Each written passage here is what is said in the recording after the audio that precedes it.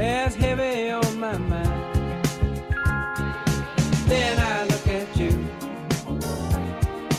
and the world's alright with me. Just one look at you, and I know it's gonna be a lovely day. Welcome to WNHH FM's 103.5 Just in Time Conversations.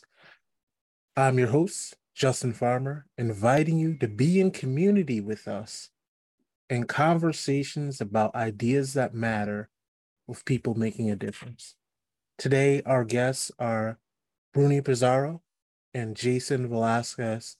Um, Thank you so much for being on the show. Bruni, it is great to have you back on the show. Um, this is our 17th show, believe it or not. Um, so I am very excited to talk with y'all.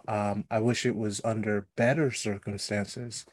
But y'all both penned the op-ed the other day in the CT Mirror.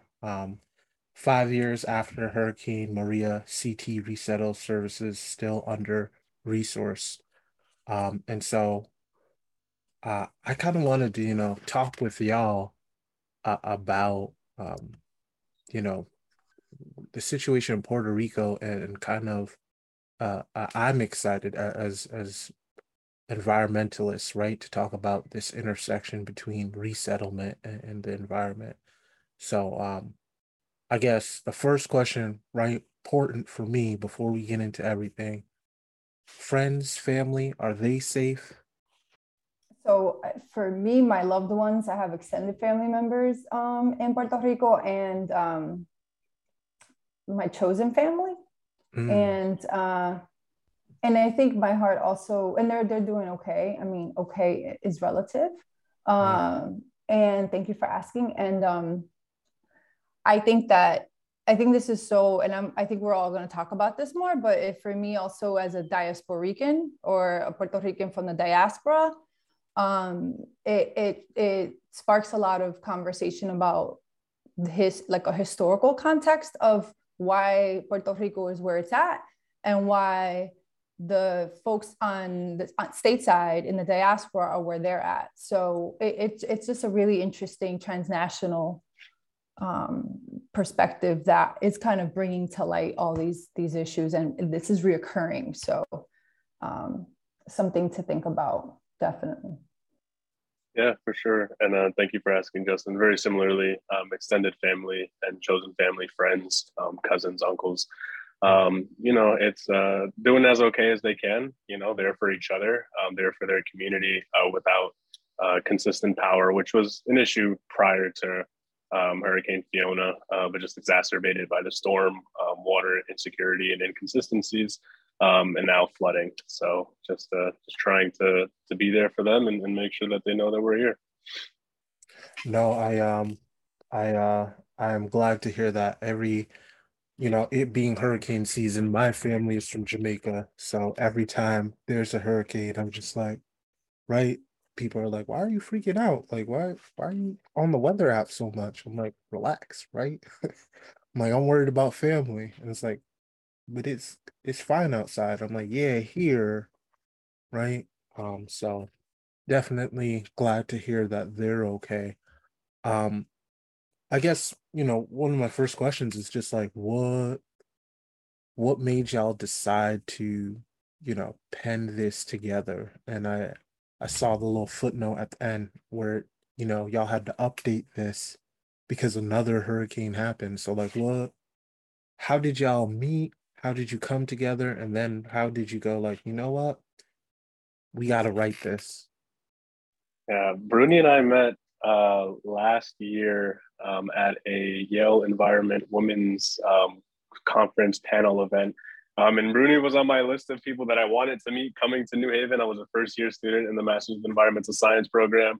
And my research thesis, very personal to me, is all about how to, connect the Puerto Rican diaspora to organizations in Puerto Rico to sort of help with some of that resource distribution through times like this.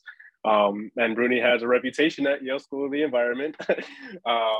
So every time I started speaking about my research, I was like, you got to meet Bruni, you got to meet Bruni.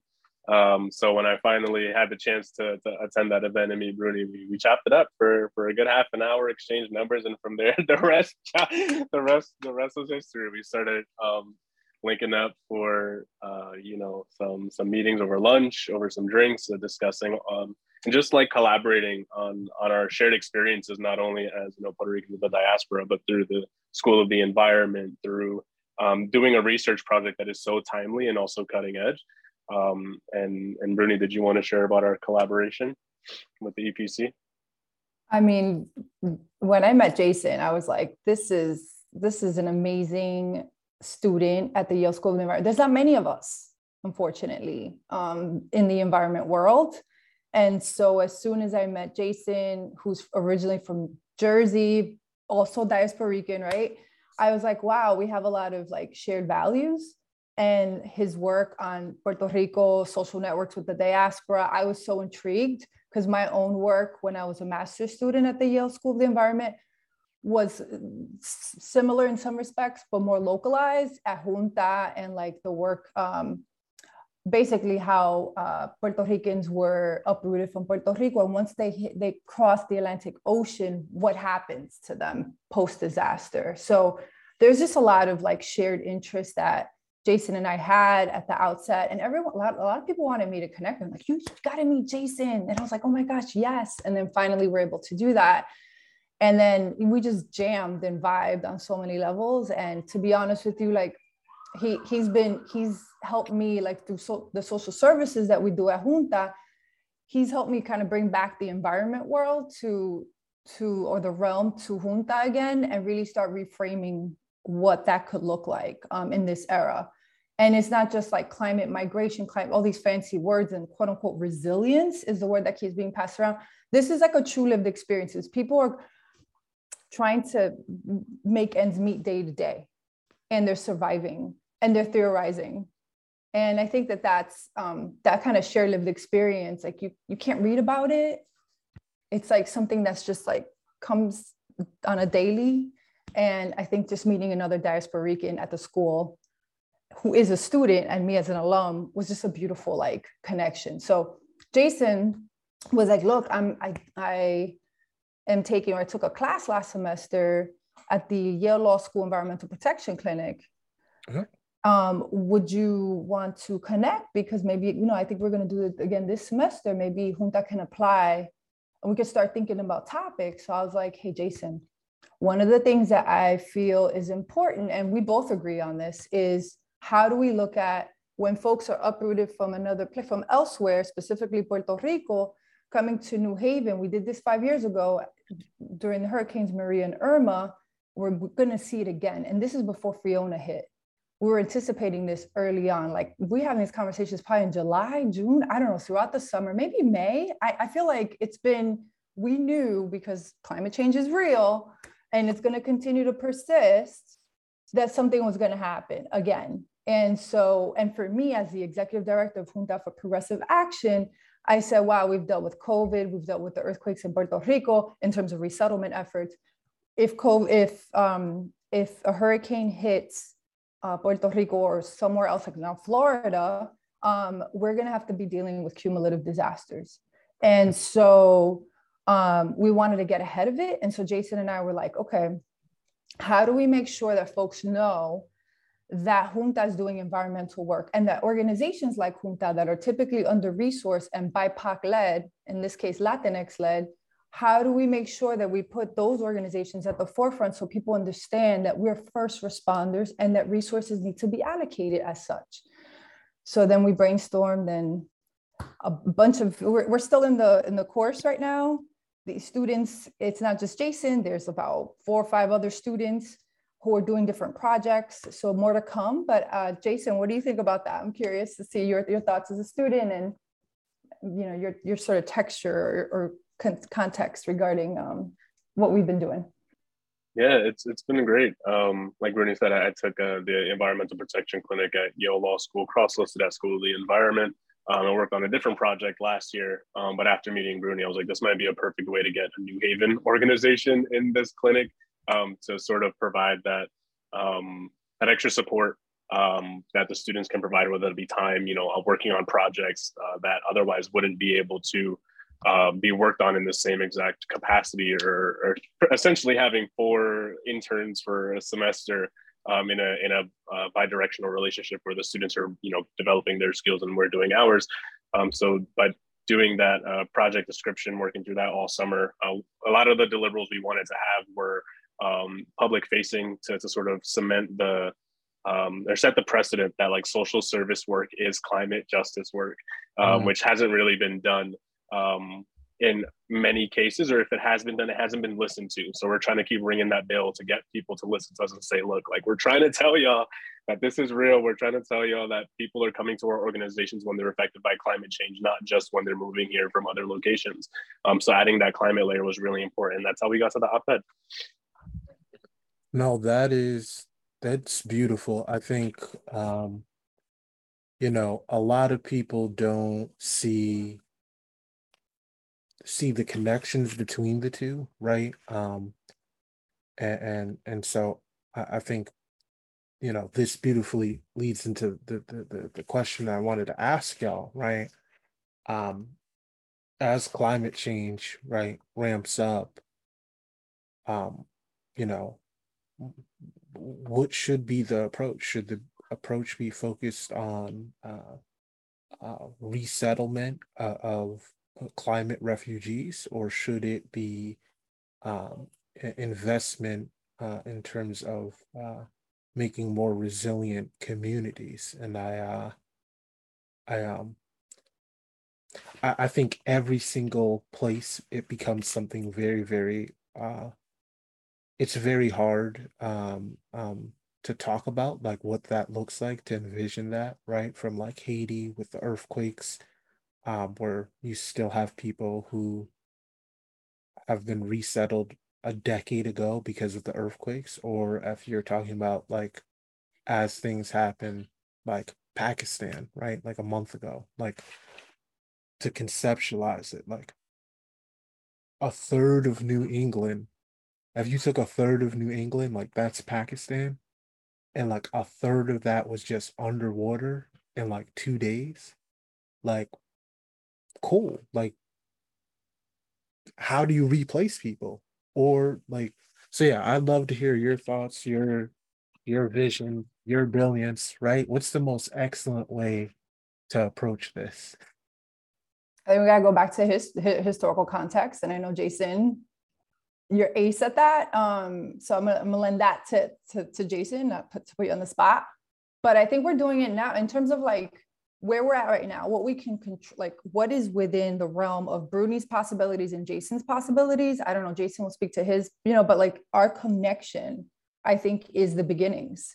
Because how do I say it? Like Jayson is the next, like he's going to be graduating from the Yale School of the Environment, bringing his lived experience, moving onward. I think it's important for folks like me in my position to lend space to folks like students and up and coming emerging environmental leaders to do the thing.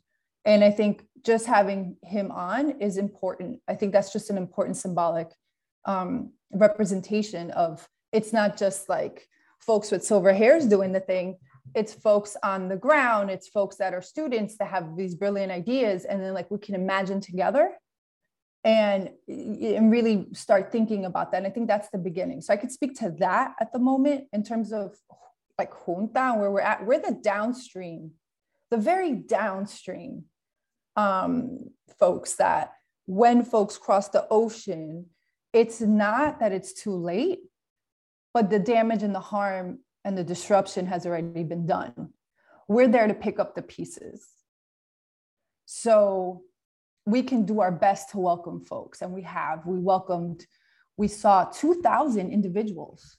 Wow. When hurricanes hit in 2017, 2018, Maria and Irma, we saw 2,000 folks come through the doors of Junta. And I just read this like amazing post on Facebook today in the morning. It was shared by Luciana, who is an artist, an amazing photographer, and a friend. Shout out to Luciana. And it was it was a Bell Hooks quote that said, one of the most vital ways we sustain ourselves is by building communities of resistance, places where we know we are not alone. So like, I would say that that's what Junta does really well, is trying to rebuild those kind of that community again. But it really starts in the archipelago. And I think, Jayson, I don't know if you want to speak a little bit more about the upstream impacts, but qué sé yo. Yeah, for sure. Thank you so much for that transition, Bruni. I think one thing when I initially heard the question brings back Bruni's point of like, we have to question the term resilience, right? Like resilient to what? And when we question that resilient to what, like what are we asking people to bounce back from? What are we asking people to relive trauma through? What are we asking people to rebuild after things are destroyed? And when we ask those questions, that's where we sort of get to, questioning and wondering why our communities aren't built off care, aren't built off love, aren't built off resistance in these ways that they need to be able to sort of withstand climate change. And it's sad because climate change is a colonial disaster. I'm going to bring up that word very early. Climate change is not just because, everybody's driving cars. It is manufactured by colonialism and the forced extraction of people and the forced extraction of resources and goods to colonial metropoles like the United States, like places in Europe. You said, and so when we, Nisha? No, at least that. Yeah, honestly. And so when I think about developing or building resilient community, I think it's more about like attacking the systems that force people to be in a place that have to be resilient and providing them the resources to be able to do so in a way that's just, that not only provides emergency disaster funding for whenever something happens, but also, just all the historical backtracking of that money and the reparations to be able to develop those communities even further in the ways that they envision for themselves. In terms of, investing in the States and preparing for climate refugees, it's interesting because there is no like legal framing for climate refugees right now written in our law, which is sort of the big challenge. And when you bring in Puerto Rico, the second class and citizenship conversation complicates that a lot because there's sort of this assumption that because you have the citizenship that there's more mobility to be able to move, and that once you come you're going to be all set up because you have citizenship, so you're okay. And that's not really the case if we're discussing climate change and climate refugees and just displacement of people in general. And if we want to get into Puerto Rican history, even discussing why Puerto Ricans were given citizenship in the first place, so that they can send us all to World War I, and to continue extracting our land and all that. So I think it's a really, really balancing question. I think we have to invest in organizations like Junta, some of the downstream organizations in these hubs that our people know and trust as locations where they can go if something pops off. Clearly that happens to be New Haven. Clearly that happens to be Junta. It's Hartford, it's New York, it's DC.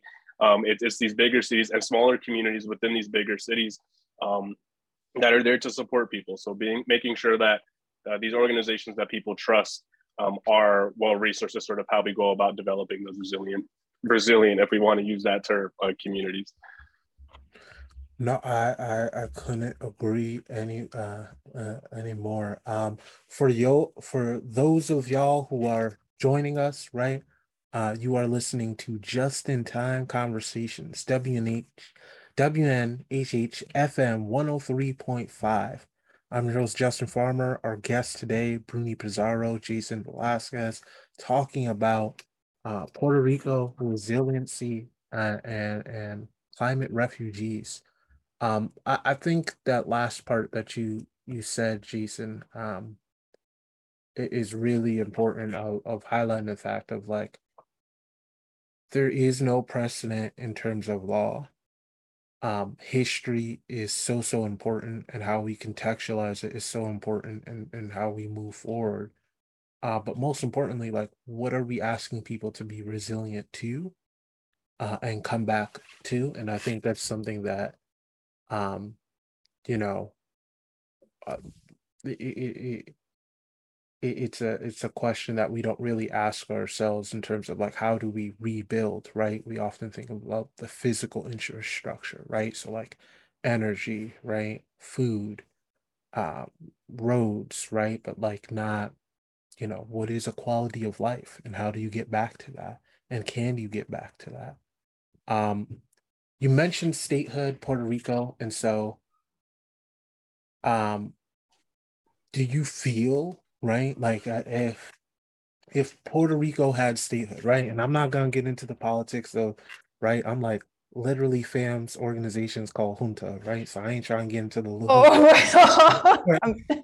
I ain't trying to go down it's those, not La Junta though, at least. right? We'll get into that too, Bruni. I got that on my list of things to touch. But go ahead. Homie, that was named in 1969, so Listen, I don't know. it came through in Right. '94. Disclaimer: Junta for Progressive Action is not La Junta. So Nah, not let's at get all. that out there right now. But I think all to say, right? If this was a state, right? Do we think that the response would be different? And I think some people, for a lack of better words, rest their loins on the idea that like it's not the former president throwing out paper towels to people, right? So it's like, well, it's not that, so it's better. And so just from perspective of y'all, like, do you feel if this was the state of Puerto Rico, would there be different resources? Would there be a different response? Even in dialogue about how we talk about the island, right? Would it be different? I think we could look back at Hurricane Katrina in Louisiana as a perfect example of how predominantly Black low-income folk were treated there. It's, that's a state.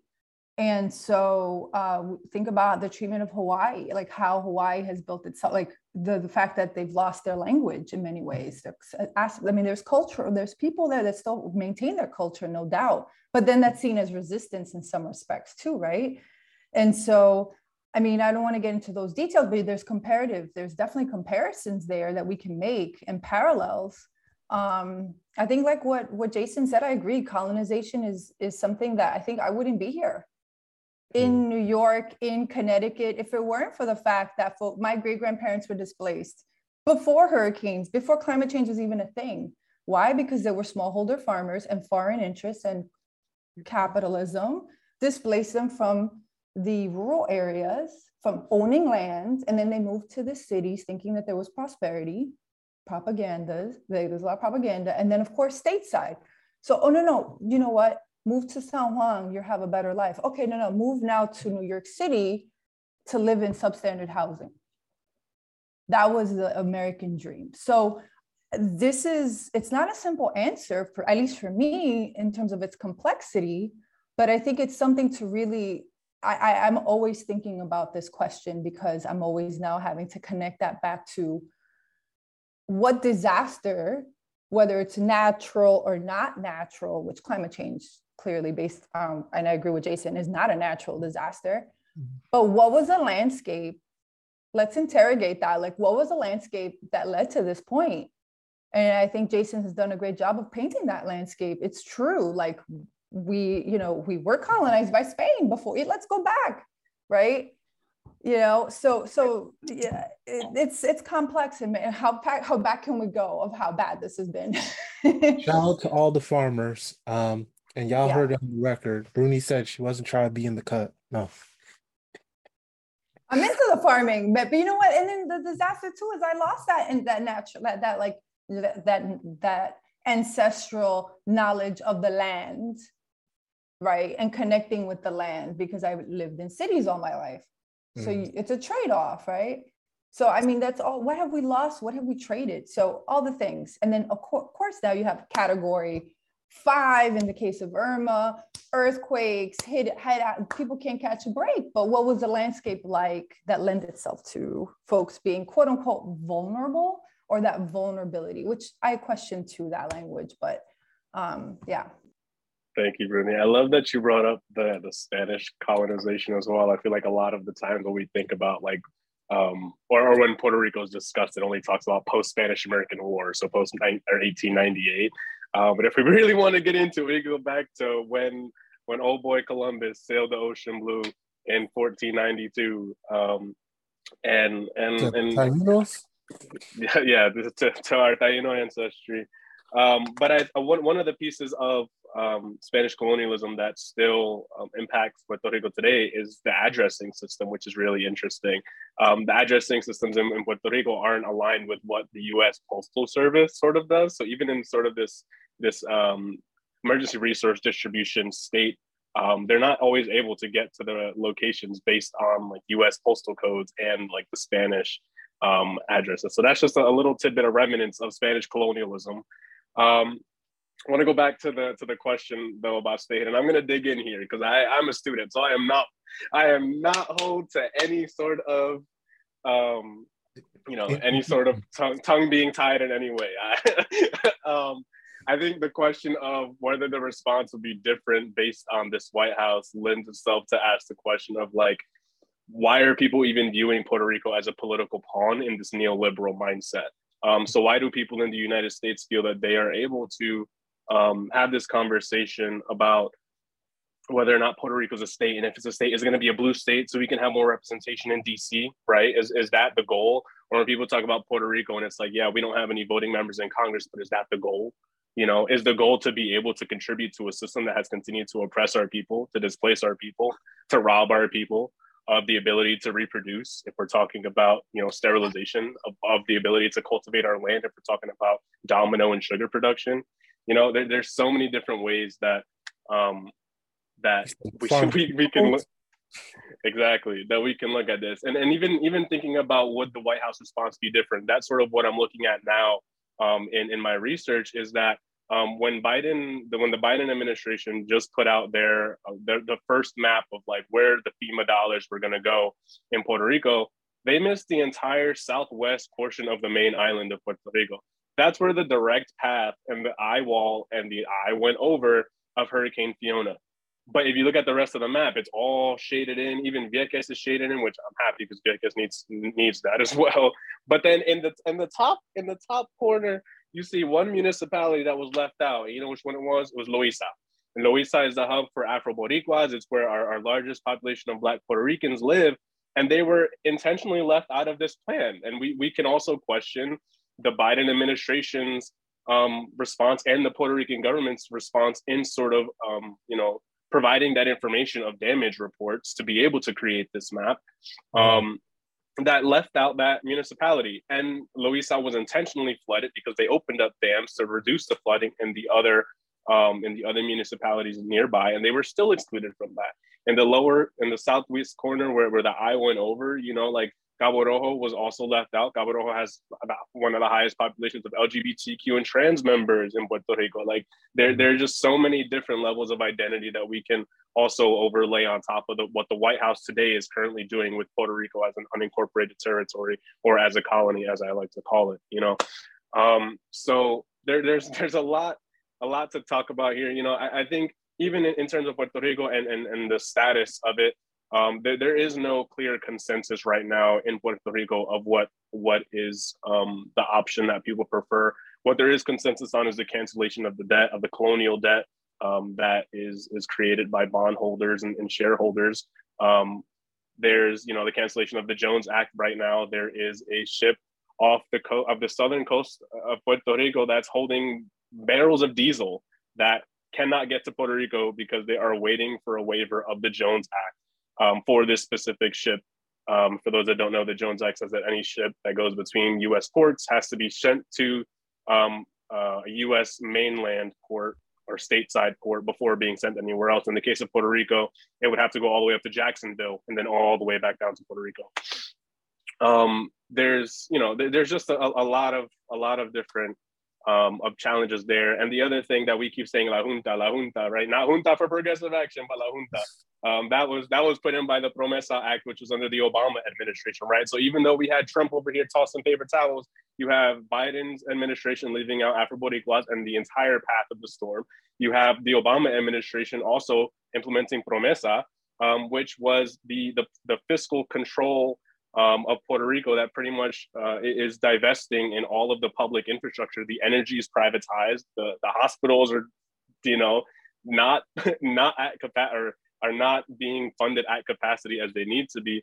Teacher pensions are being wiped away, as every schools are being closed. Like, all of this is related to the Promesa Act and the Fiscal Control Board, which is also known as the Junta. And guess what? FEMA management and FEMA funds also get controlled through this board. So it's like, if you're thinking about whether or not Puerto Rico should be a state, you just have to like read all of this first, and listen to the people in Puerto Rico. I really don't think that anybody in the state should really have an opinion about this other than supporting the voices in Puerto Rico. And I find myself, even as a diasporican, I have my views, which is to not complete the colonial project, and to not morph into the colonial metropole. But at the end of the day, like my positionality here is to uplift the voices and to make other diasporicans aware and other people aware of all of the colonial issues.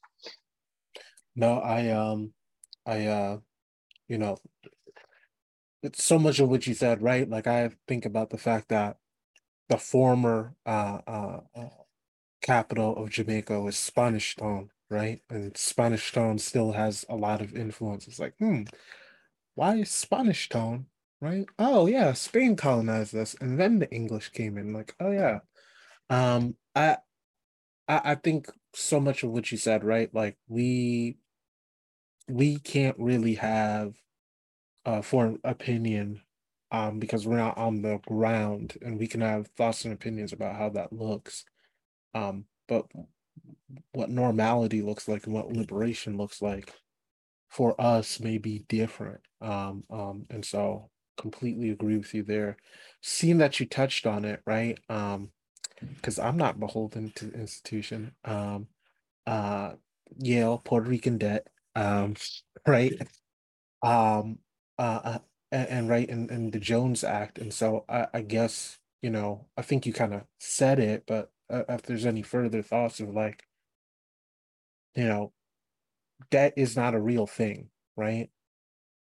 It's extraction. But if those barriers were not there, would there be a different level of resiliency, or would there be a different level of expediency, right, to aid to the Puerto Rican people if those barriers weren't there, particularly the Jones Act and, people holding debt of a country for profit? Yeah, I'll hop in, and then Bruni, I'll give you some space. I know I've been taking up a lot of time here, but I think we can first go back to what happened after Hurricane Maria, when the Jones Act was sort of put on pause for 10 days, even though the power was out for over a year. But the only reason why the Jones Act, even in that situation, was repealed was because of Hurricane Harvey and Texas oil, which Hurricane Harvey happened a few weeks after Hurricane Maria, or a week after it hit Houston, had a lot of devastating impacts there. They didn't give a damn about Puerto Rico and the Jones Act until it happened to affect Texas oil and gas. So I think the Jones Act, yes, it would be a way to allow for Puerto Rico to allow ships into those ports, and I think it would definitely allow for the influx of those goods as well. But I also think we have to lend that piece of, like, how are community-based organizations then being sort of connected to these goods coming off the ships, and who is then doing the distribution of that goods? Because if the goods come in and they go to the Puerto Rican government, there's going to be a huge bottleneck, and nobody's going to see those sources, or those resources. And same thing, with the debt. As you mentioned, the debt was made up. Like, how do you extract people, resources, land from a nation, and then say, oh, by the way, you also owe us because what we stole from you is not producing enough for us to make it profitable, So I'll leave it up to Bruni and see what Bruni has to say, but those are my pieces on the debt and the Jones Act. Cancel both of them, by the way. Which is why I appreciate Jayson, because he breaks it down so clean. And I'm always in awe, and I love our conversations, because it's always good to see how nuanced this is too, right? I'm working more so in the diaspora, doing the day-to-day social services work for not just Puerto Ricans, but those that are undocumented, anyone who's struggling, people who have been here. our team is always on call in terms of like the work that we do to support folks, whether you're Latinx or not. But in terms of how I'm seeing how colonization sort of starts to, I don't know, colonize the mind. Like I just remember my pop's generation, he lived through the civil rights era. So there was people in the archipelago at the time. I mean, I would say the independence movement was like, don't quote me on this, but about 2-3% like of folks that were pro-independent according to the data back then. And then the rest were, I don't know, either pro-colonization, pro-colonia, whatever, and then pro-statehood, right? And so they were the minority of the minority, and they were seen as communists. They were seen as, they would throw bottles at them in the Puerto Rican Day Parade, the largest parade, I think, in the country, in New York City, I should say, the Puerto Rican Day Parade in New York City. And so there was like this stigma of being associated with the independence movement. God forbid you're a communist, right? Comunista, you're, you know, Fidel, you know? And and so whereas those people, for whatever, you know, I can't generalize all the folks in that movement, but they really just wanted liberation for themselves and for their people. So I think about that, and then I think about what they would say, like they would say, despierta Boricua, wake up, Puerto Rican, Boricua, like let's wake up, come on, levántate. And what does that mean now, is the question I'm asking myself. What does that mean in this context? When folks have been battered by storms repeatedly, battered by the gentrification that's happening in the island, battered by the infrastructure that's deplorable, constantly battered. And so is there a real awakening? When I was in the during like the 80s and 90s, when I would hear about the conversations, then you would hear a lot of people saying, you know, we're good, things are good. What can we do without the United States' help and support? I don't know how we're going to manage. Mm-hmm. And I wonder, now I'm seeing now more with like, you know, you have Bad Bunny bringing it out into the main stage, which I appreciate in terms of his, you know, just like his whole perspective, how he leverages his platform to really speak about certain issues in the archipelago. But like really thinking about beyond that. I mean, there's work on the ground in the diaspora. There's work, I mean, he's just one of the many people doing that work, right? But in thinking about the youth protesters, thinking about the massive protests that like basically dethrone Governor Rosselló, I think in 2019, I'm sorry if my dates are wrong. But that's like really, that's an awakening there. And I think it first starts with this like, and Jayson alluded to it or talked about it, is like really thinking about how do you, you know, like for lack of a better term, but decolonize yourself and really start thinking about new ways. How can the communities on the archipelago and even here, second, third generation folk, really start thinking about how do we get our folks to really start thinking about a new way when there's like existing pressures and forces for the status quo to continue, because people benefit from that, whether you're Puerto Rican or not. And yeah, I would love to add on to that, Bruni, too. Mm-hmm. Absolutely. I would love to add on to that. You know, I think one thing that I sort of build like my power on or fuels my energy here in La Diáspora is like just like all of the movement, like you mentioned, like the Rosselló protests, and now they're calling some of the same for Luisi, so we'll see what happens with that.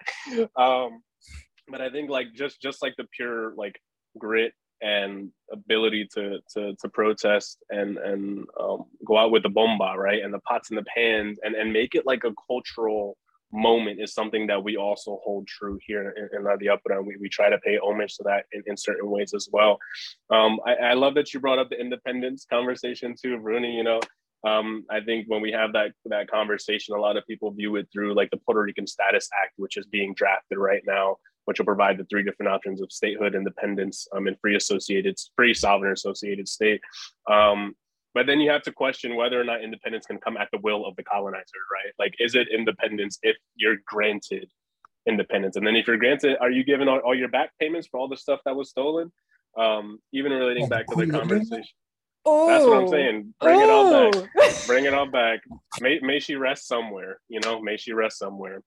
Um, I think going back to the statehood conversation, I think there will be some people who will say, oh, but there was a vote in 2020 that 52% of people said that they wanted yes for statehood. And I want to dispel that before those comments and those people bring the question.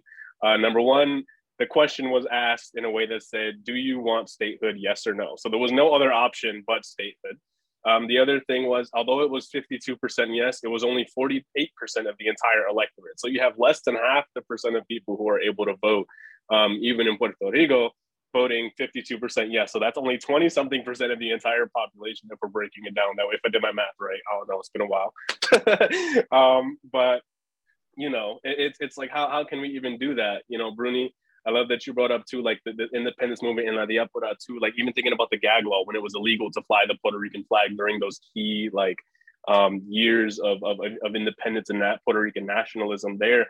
And then people always wonder why Puerto Ricans love, especially New Yorkers, love their Puerto Rican flag.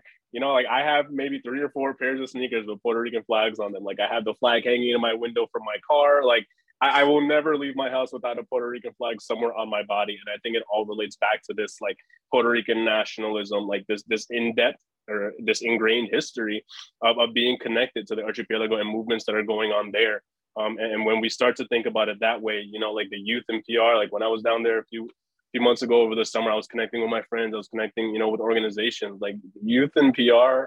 They got it, like I think that's the other piece in the La Diaspora, like there are people who have conversations like, oh, we need to make sure Puerto Ricans in Puerto Rico know X, Y, like they got it. Like they know what's going on. They're the experts of their experience, and we just need to be here to amplify that. Yeah, Bruni, I appreciate you bringing up all those points.